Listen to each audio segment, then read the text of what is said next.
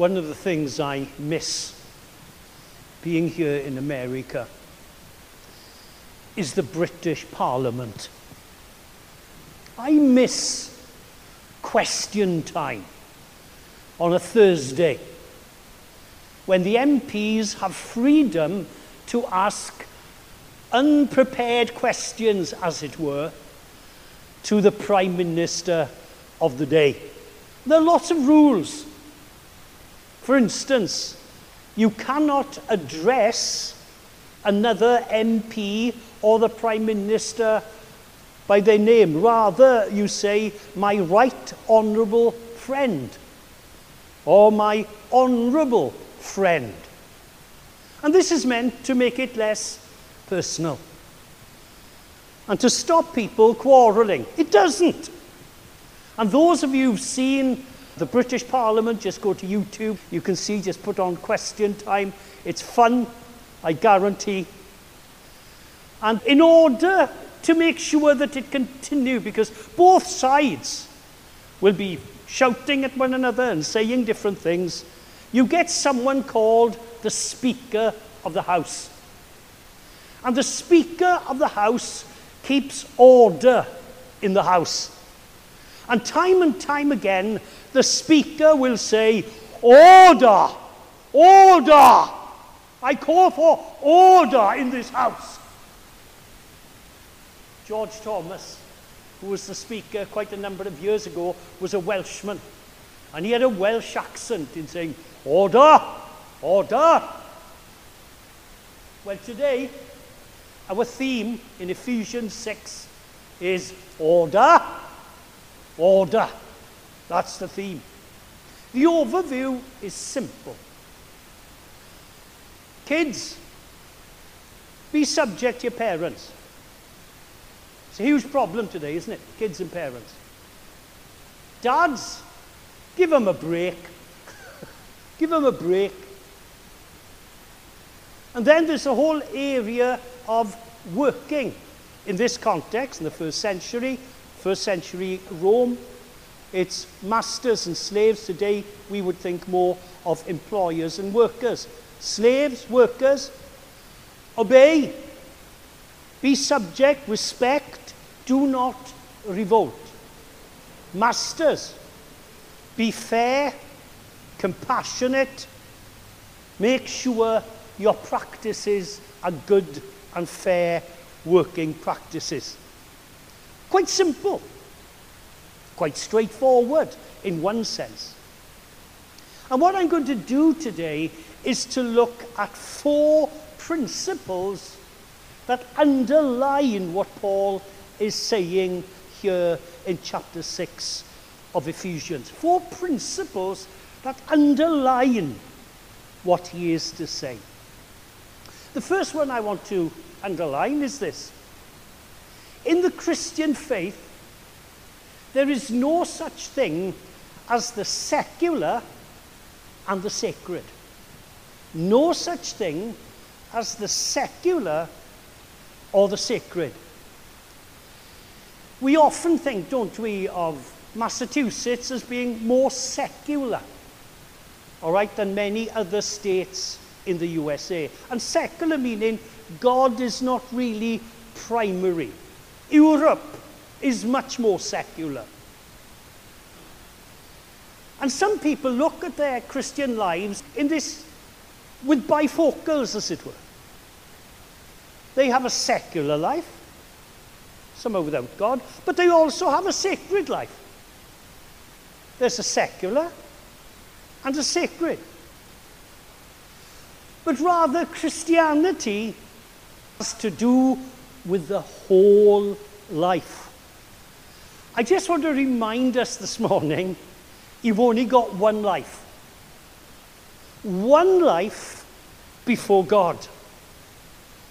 It's not as if you've got a church life and then a non-church life, or a God life and a non-God life.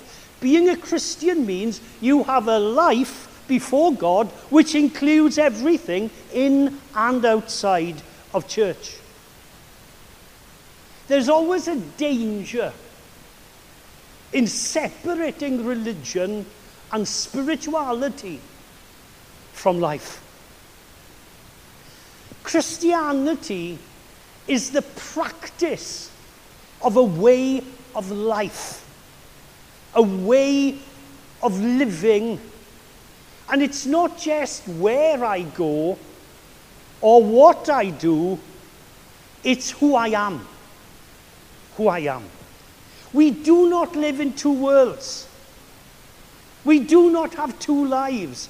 There is one life, and if you're a believer, that is meant to be a Christian one lived before God. Latin phrase, coram Deo, before God. You see, Christianity isn't just doing religious stuff. It's living a life before God.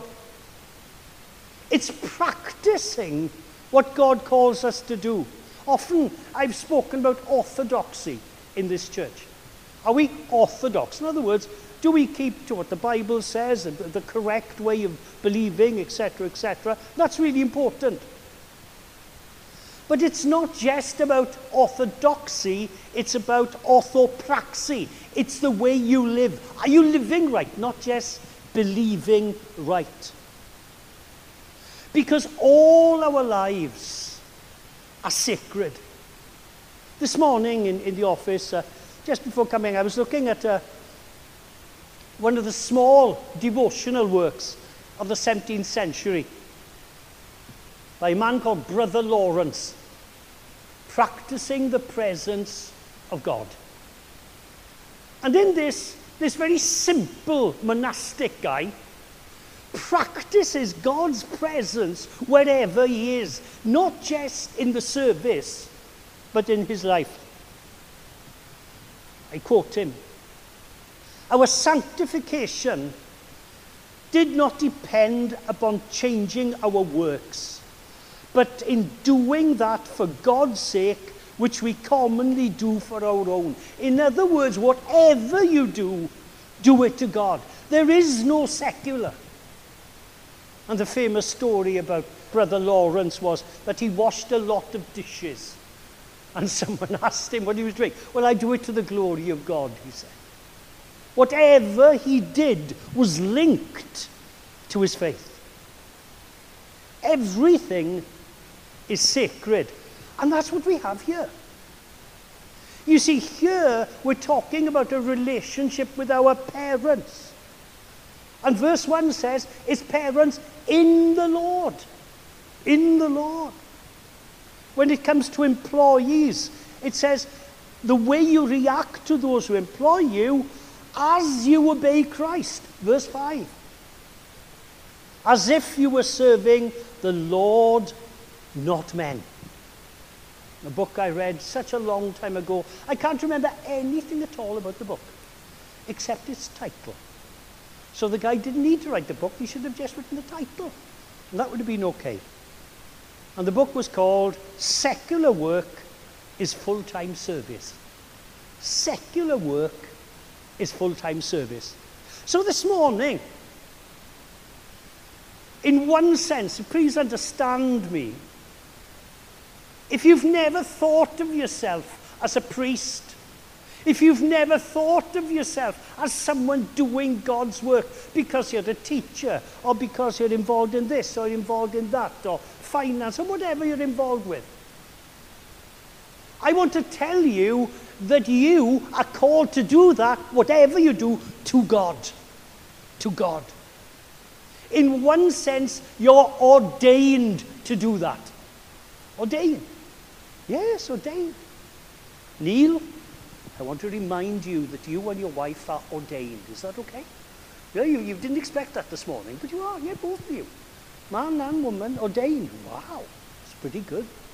Jack, you're ordained. How about that? Is that okay? That's nice. And we could go around saying that other people here ordained. Simply because we're called to do God's service in whatever we are called to do. So that's the first thing I want to say. Secondly, the Christian faith recognizes that society needs order. Society needs order. The beginning of the Bible is about order coming out of chaos. Listen to right at the beginning, first chapter, verse 2. Now the earth was formless and empty. Darkness was upon the surface of the deep, and the Spirit of God was hovering over the waters. And then what happens?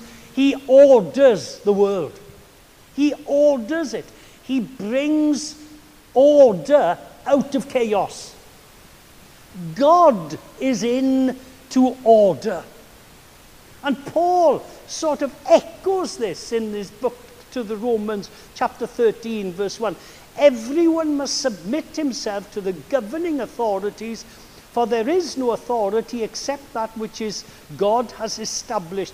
In other words, God wants order, he brings order, and he calls on society to continue to bring order, and he continues to ask us as believers to be people of order. We're not to be anarchists.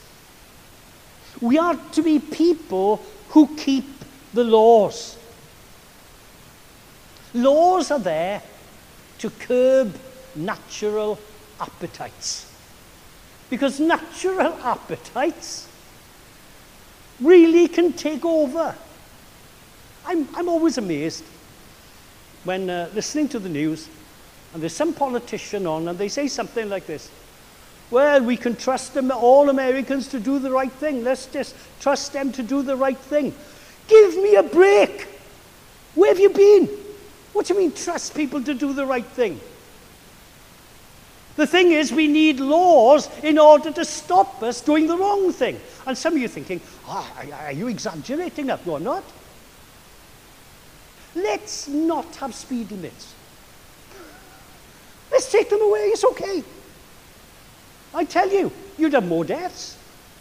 You'd have more this, you'd have more breaking of the law. Why? Because people want to do what they want to do. And they're not, and people sometimes keep to the speed limit because they know there's going to be a speed trap coming. And this is especially true in Britain. You can actually travel in Britain from Wales to London on the M4. And if you break the speed limit, throughout the thing, you lose your license because you'll be photographed time and time again. And all those things, and you wouldn't have a license for a year. And you say, that's harsh. It's not as harsh as having a crash and killing someone. We need laws. We are not to be people of anarchy. We need laws in our families, where kids respect authority. We need laws in our schools, Fred. We do. Fred knows about laws and schools now. Well, you've known it for a long time. My experience of laws in schools was this. If the teacher was late, there was chaos in the classroom. And if you thought about it, you would look out, you'd get someone to look out to see if she or he were coming. And it was literally, the teacher would go out, the place would erupt. People were doing all sorts of things, you know, whatever. And then someone would go, watch out, here comes. Never. I don't think Fred's going to say, well, we can trust the students just to do their own thing, you know, and they'll be okay, no problem. It's ridiculous. Ridiculous. Sport doesn't work without rules. Maybe you've noticed that. When they play rugby in Wales, one of the great things in rugby is the supporters. And in small games where you can hear the supporters, and you've got a few wise guys, you know. And the wise guys have always got something to shout out about the referee, you know. So if the ref does something against their team, you know, they would say something like, I got some glasses for you, referee. And, you know, they'll shout out and they do all sorts of things. Do you want my stick? Or, you know, all these things to get at the referee. And Do you know what times we don't really want a referee? But you can't have sport without a referee. Just part of life. And society doesn't work in anarchy. We need a society of order. Now, there is no exact model given in the Bible for us, I'm glad to say. Okay? I'm glad to say. There are lots of works on political order. If you want a great start, I'm not recommending it as the greatest book ever, it's one of the most influential, it's Plato's Republic, written in the 6th century BC. But it's fascinating. And it talks about how law and order comes. I disagree with so much of what it says, but it's interesting. And then if you want another one, it's Thomas More's 15th century Utopia. And you've got all sorts of them, get Locke and on liberty and all these different things. And you can read the Constitution. Society needs order. I am not saying there is one type of order. There is no perfect, godly political government. Sorry. Those of you who thought that any of your parties you supported over the years were the Christian party. They're not. None of them are. None of them. In Britain, in Europe, in America. No.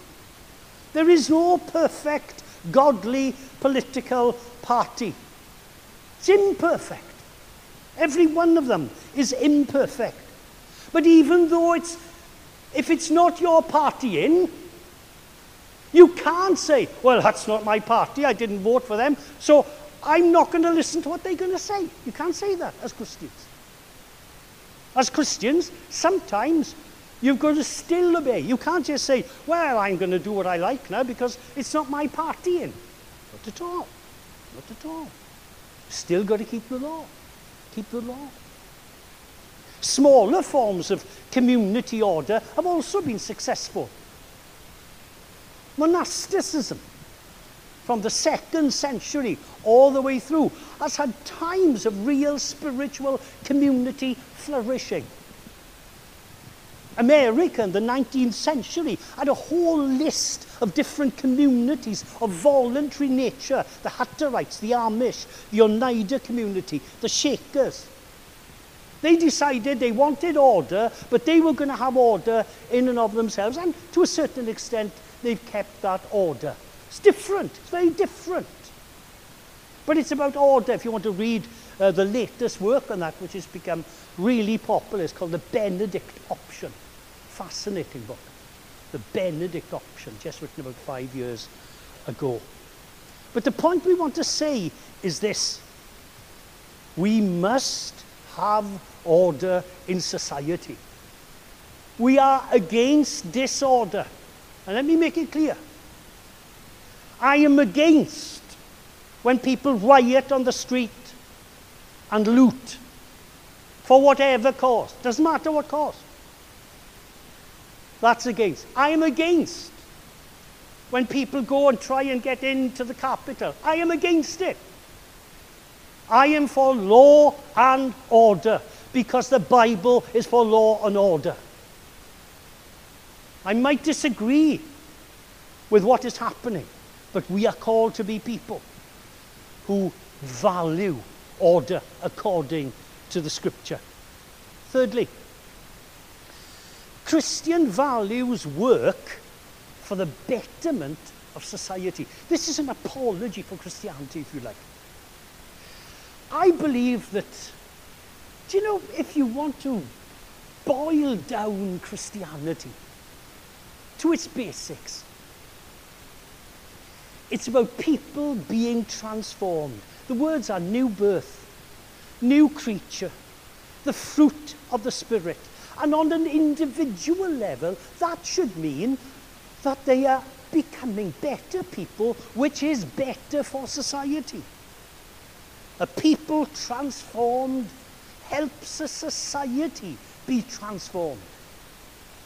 One person can make a difference. Children. children, in the middle of this, when children listen to what the Word of God says, when parents listen to what the Word of God says, you have a better society. Listen. Verse 3. Telling children to honour their parents, that it may go well with you and that you may enjoy long life on the earth. Our quality of life and the way we live as families is important for society.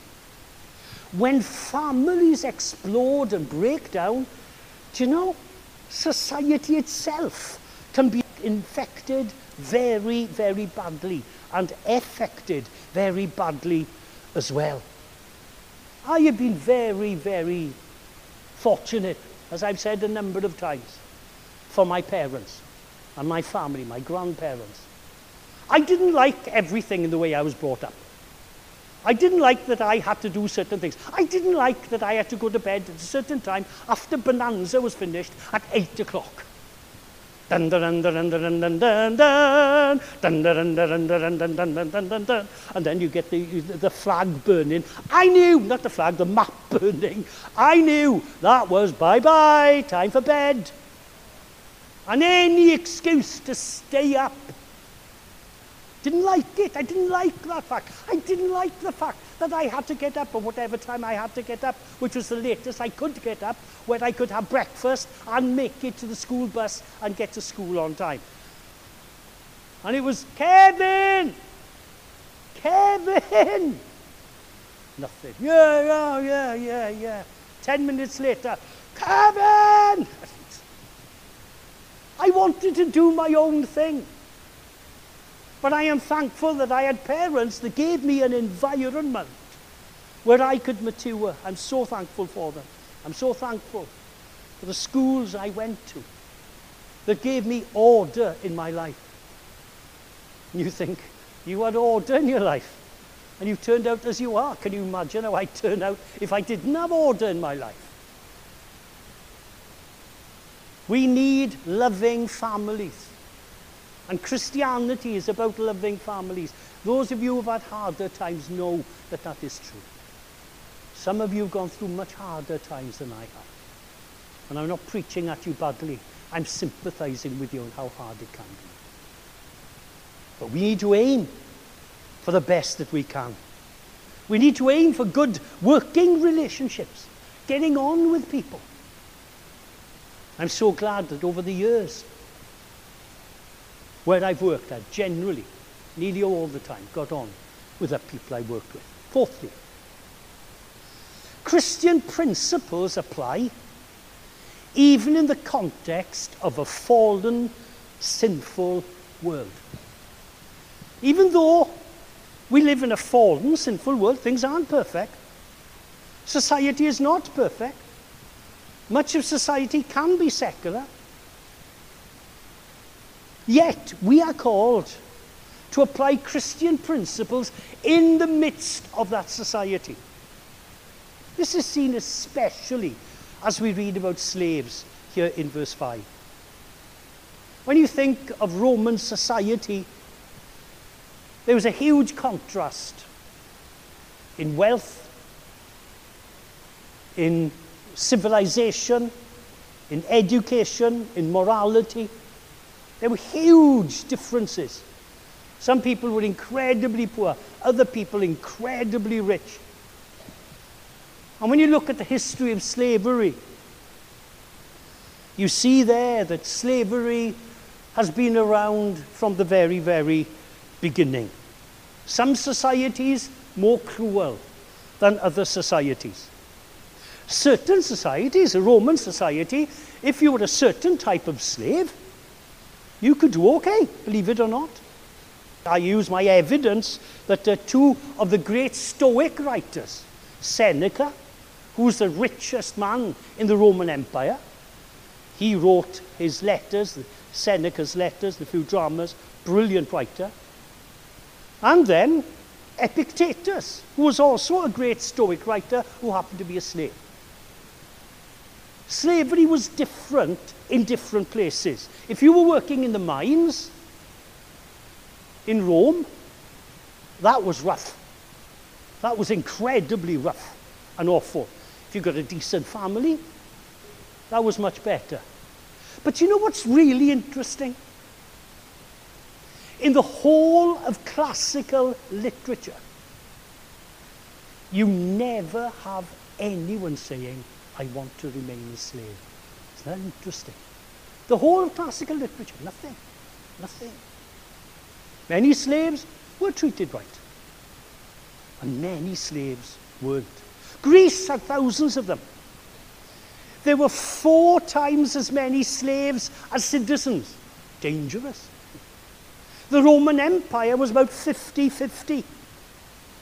Yet, believe it or not, there were only 3 slave rebellions in the Roman Empire. We'll all remember one of them, Spartacus. And we'll remember that, of course, from that great movie, and it's a great movie.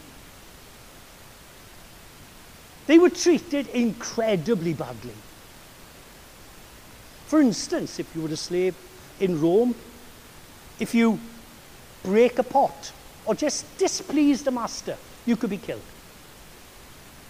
Tacitus, in his work, speaks of a slave killing a senator for some reason. All of the 400 slaves in the household were then killed. Slaves were seen as living tools and property.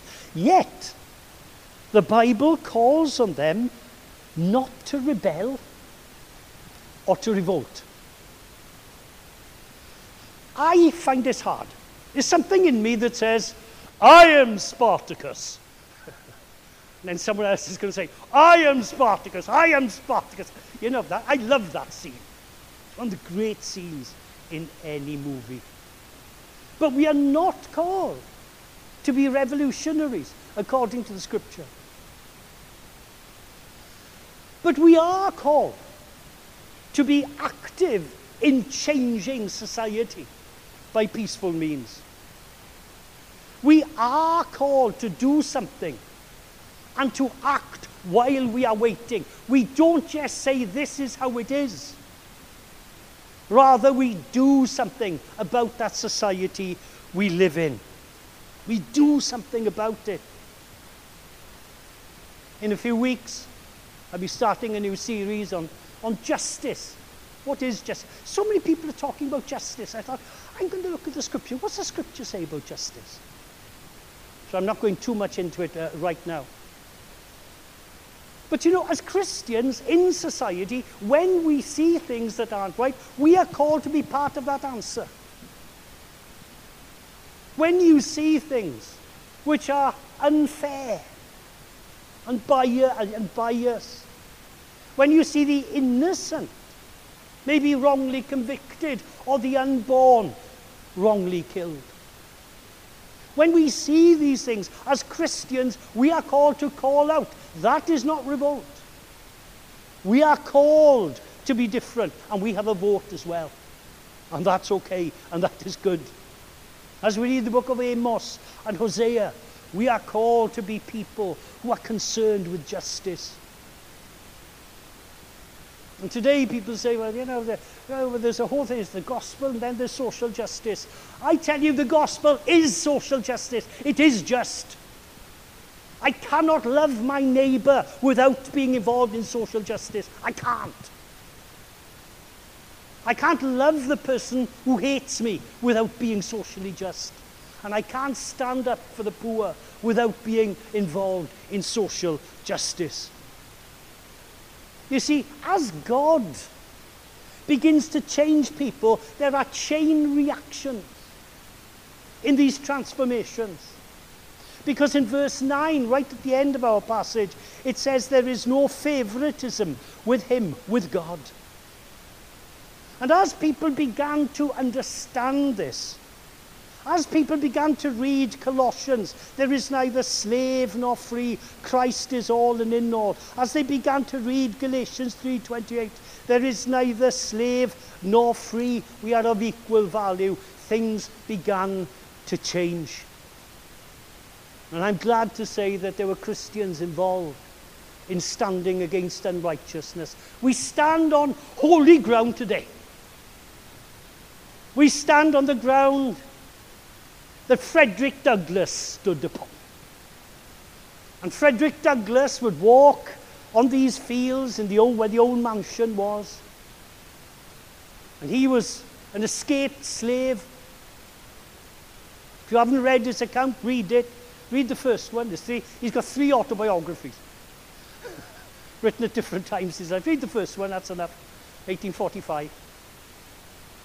And he would discuss with Lydia Pinkham, who owned this property in the 1850s, or 1840s, I'm sorry, when he was in Lynn.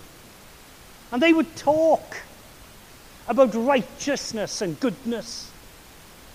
And I'm so glad for people like that. I'm so glad for Wilberforce. How many of you have seen the movie? This is the movie recommendation, Amazing Grace. How many? A few of you, okay. Worth seeing. Great movie.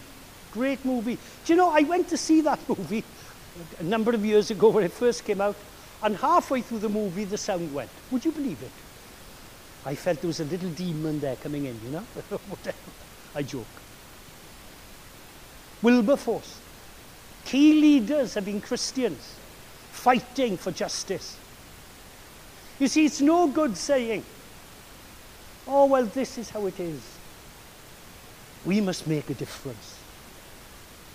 So God calls us to have a godly order in our own lives, in society, to bring in the kingdom of God imperfectly. We're going to do it imperfectly. Every one of those communities that tried it in the 19th century in America, well-meaning, but many of them failed badly. Badly. But they tried. They tried. And we are called to seek to make a difference. We have a purpose. That's why we want to be involved with Samaritan's Purse. That's why when we see people without, and I know so many of you have been working, for those of you who don't know, there's a whole group of people working with Samaritan's Purse, and we've got, believe it or not, we have a whole storeroom here in the church of stuff that will be packed and sent to different parts of the world. Why are we doing that? Why don't we just send them a tract? Because they're human beings. Because they need to know love. They need to know that somebody cares. And we are called to be people of justice in love. In love. In love. So may God encourage us and help us to be that sort of person. We'll be looking in 3 weeks' time at spiritual warfare. Looking at the armour of God as we come to the end of this series on Ephesians. Brian will be preaching here next week. Brian's going to be preaching at the end of each month. And we've got a special, not that Brian isn't special on Friday and that next Sunday, and that I'm not special today, but on the first Sunday of October, we do have a special treat for you. Because we have Aaron and Val Osterbrook. And they are coming and they will be preaching here at the church. Some of you will not know them. They've been involved in missions in Malaysia, and they're doing a tour at the moment. So we'll be hearing about what they will be doing. So I want to encourage you to tell people, to bring people specifically to just to bless them and to encourage them. What a joy it's been to have people from all over the world, as we have today, still come to this church and still be involved. So we look forward really to that. I wanted to give a shout out for that in 2 weeks' time. May God bless us. Heavenly Father, thank you for your goodness. Give us order in our own private lives to begin with. Help us start there. And then help us work out to our families, our communities, our workplaces. Oh Lord God, that your name will be honoured and glorified. We pray it all in the name of your Son, Jesus Christ. Amen.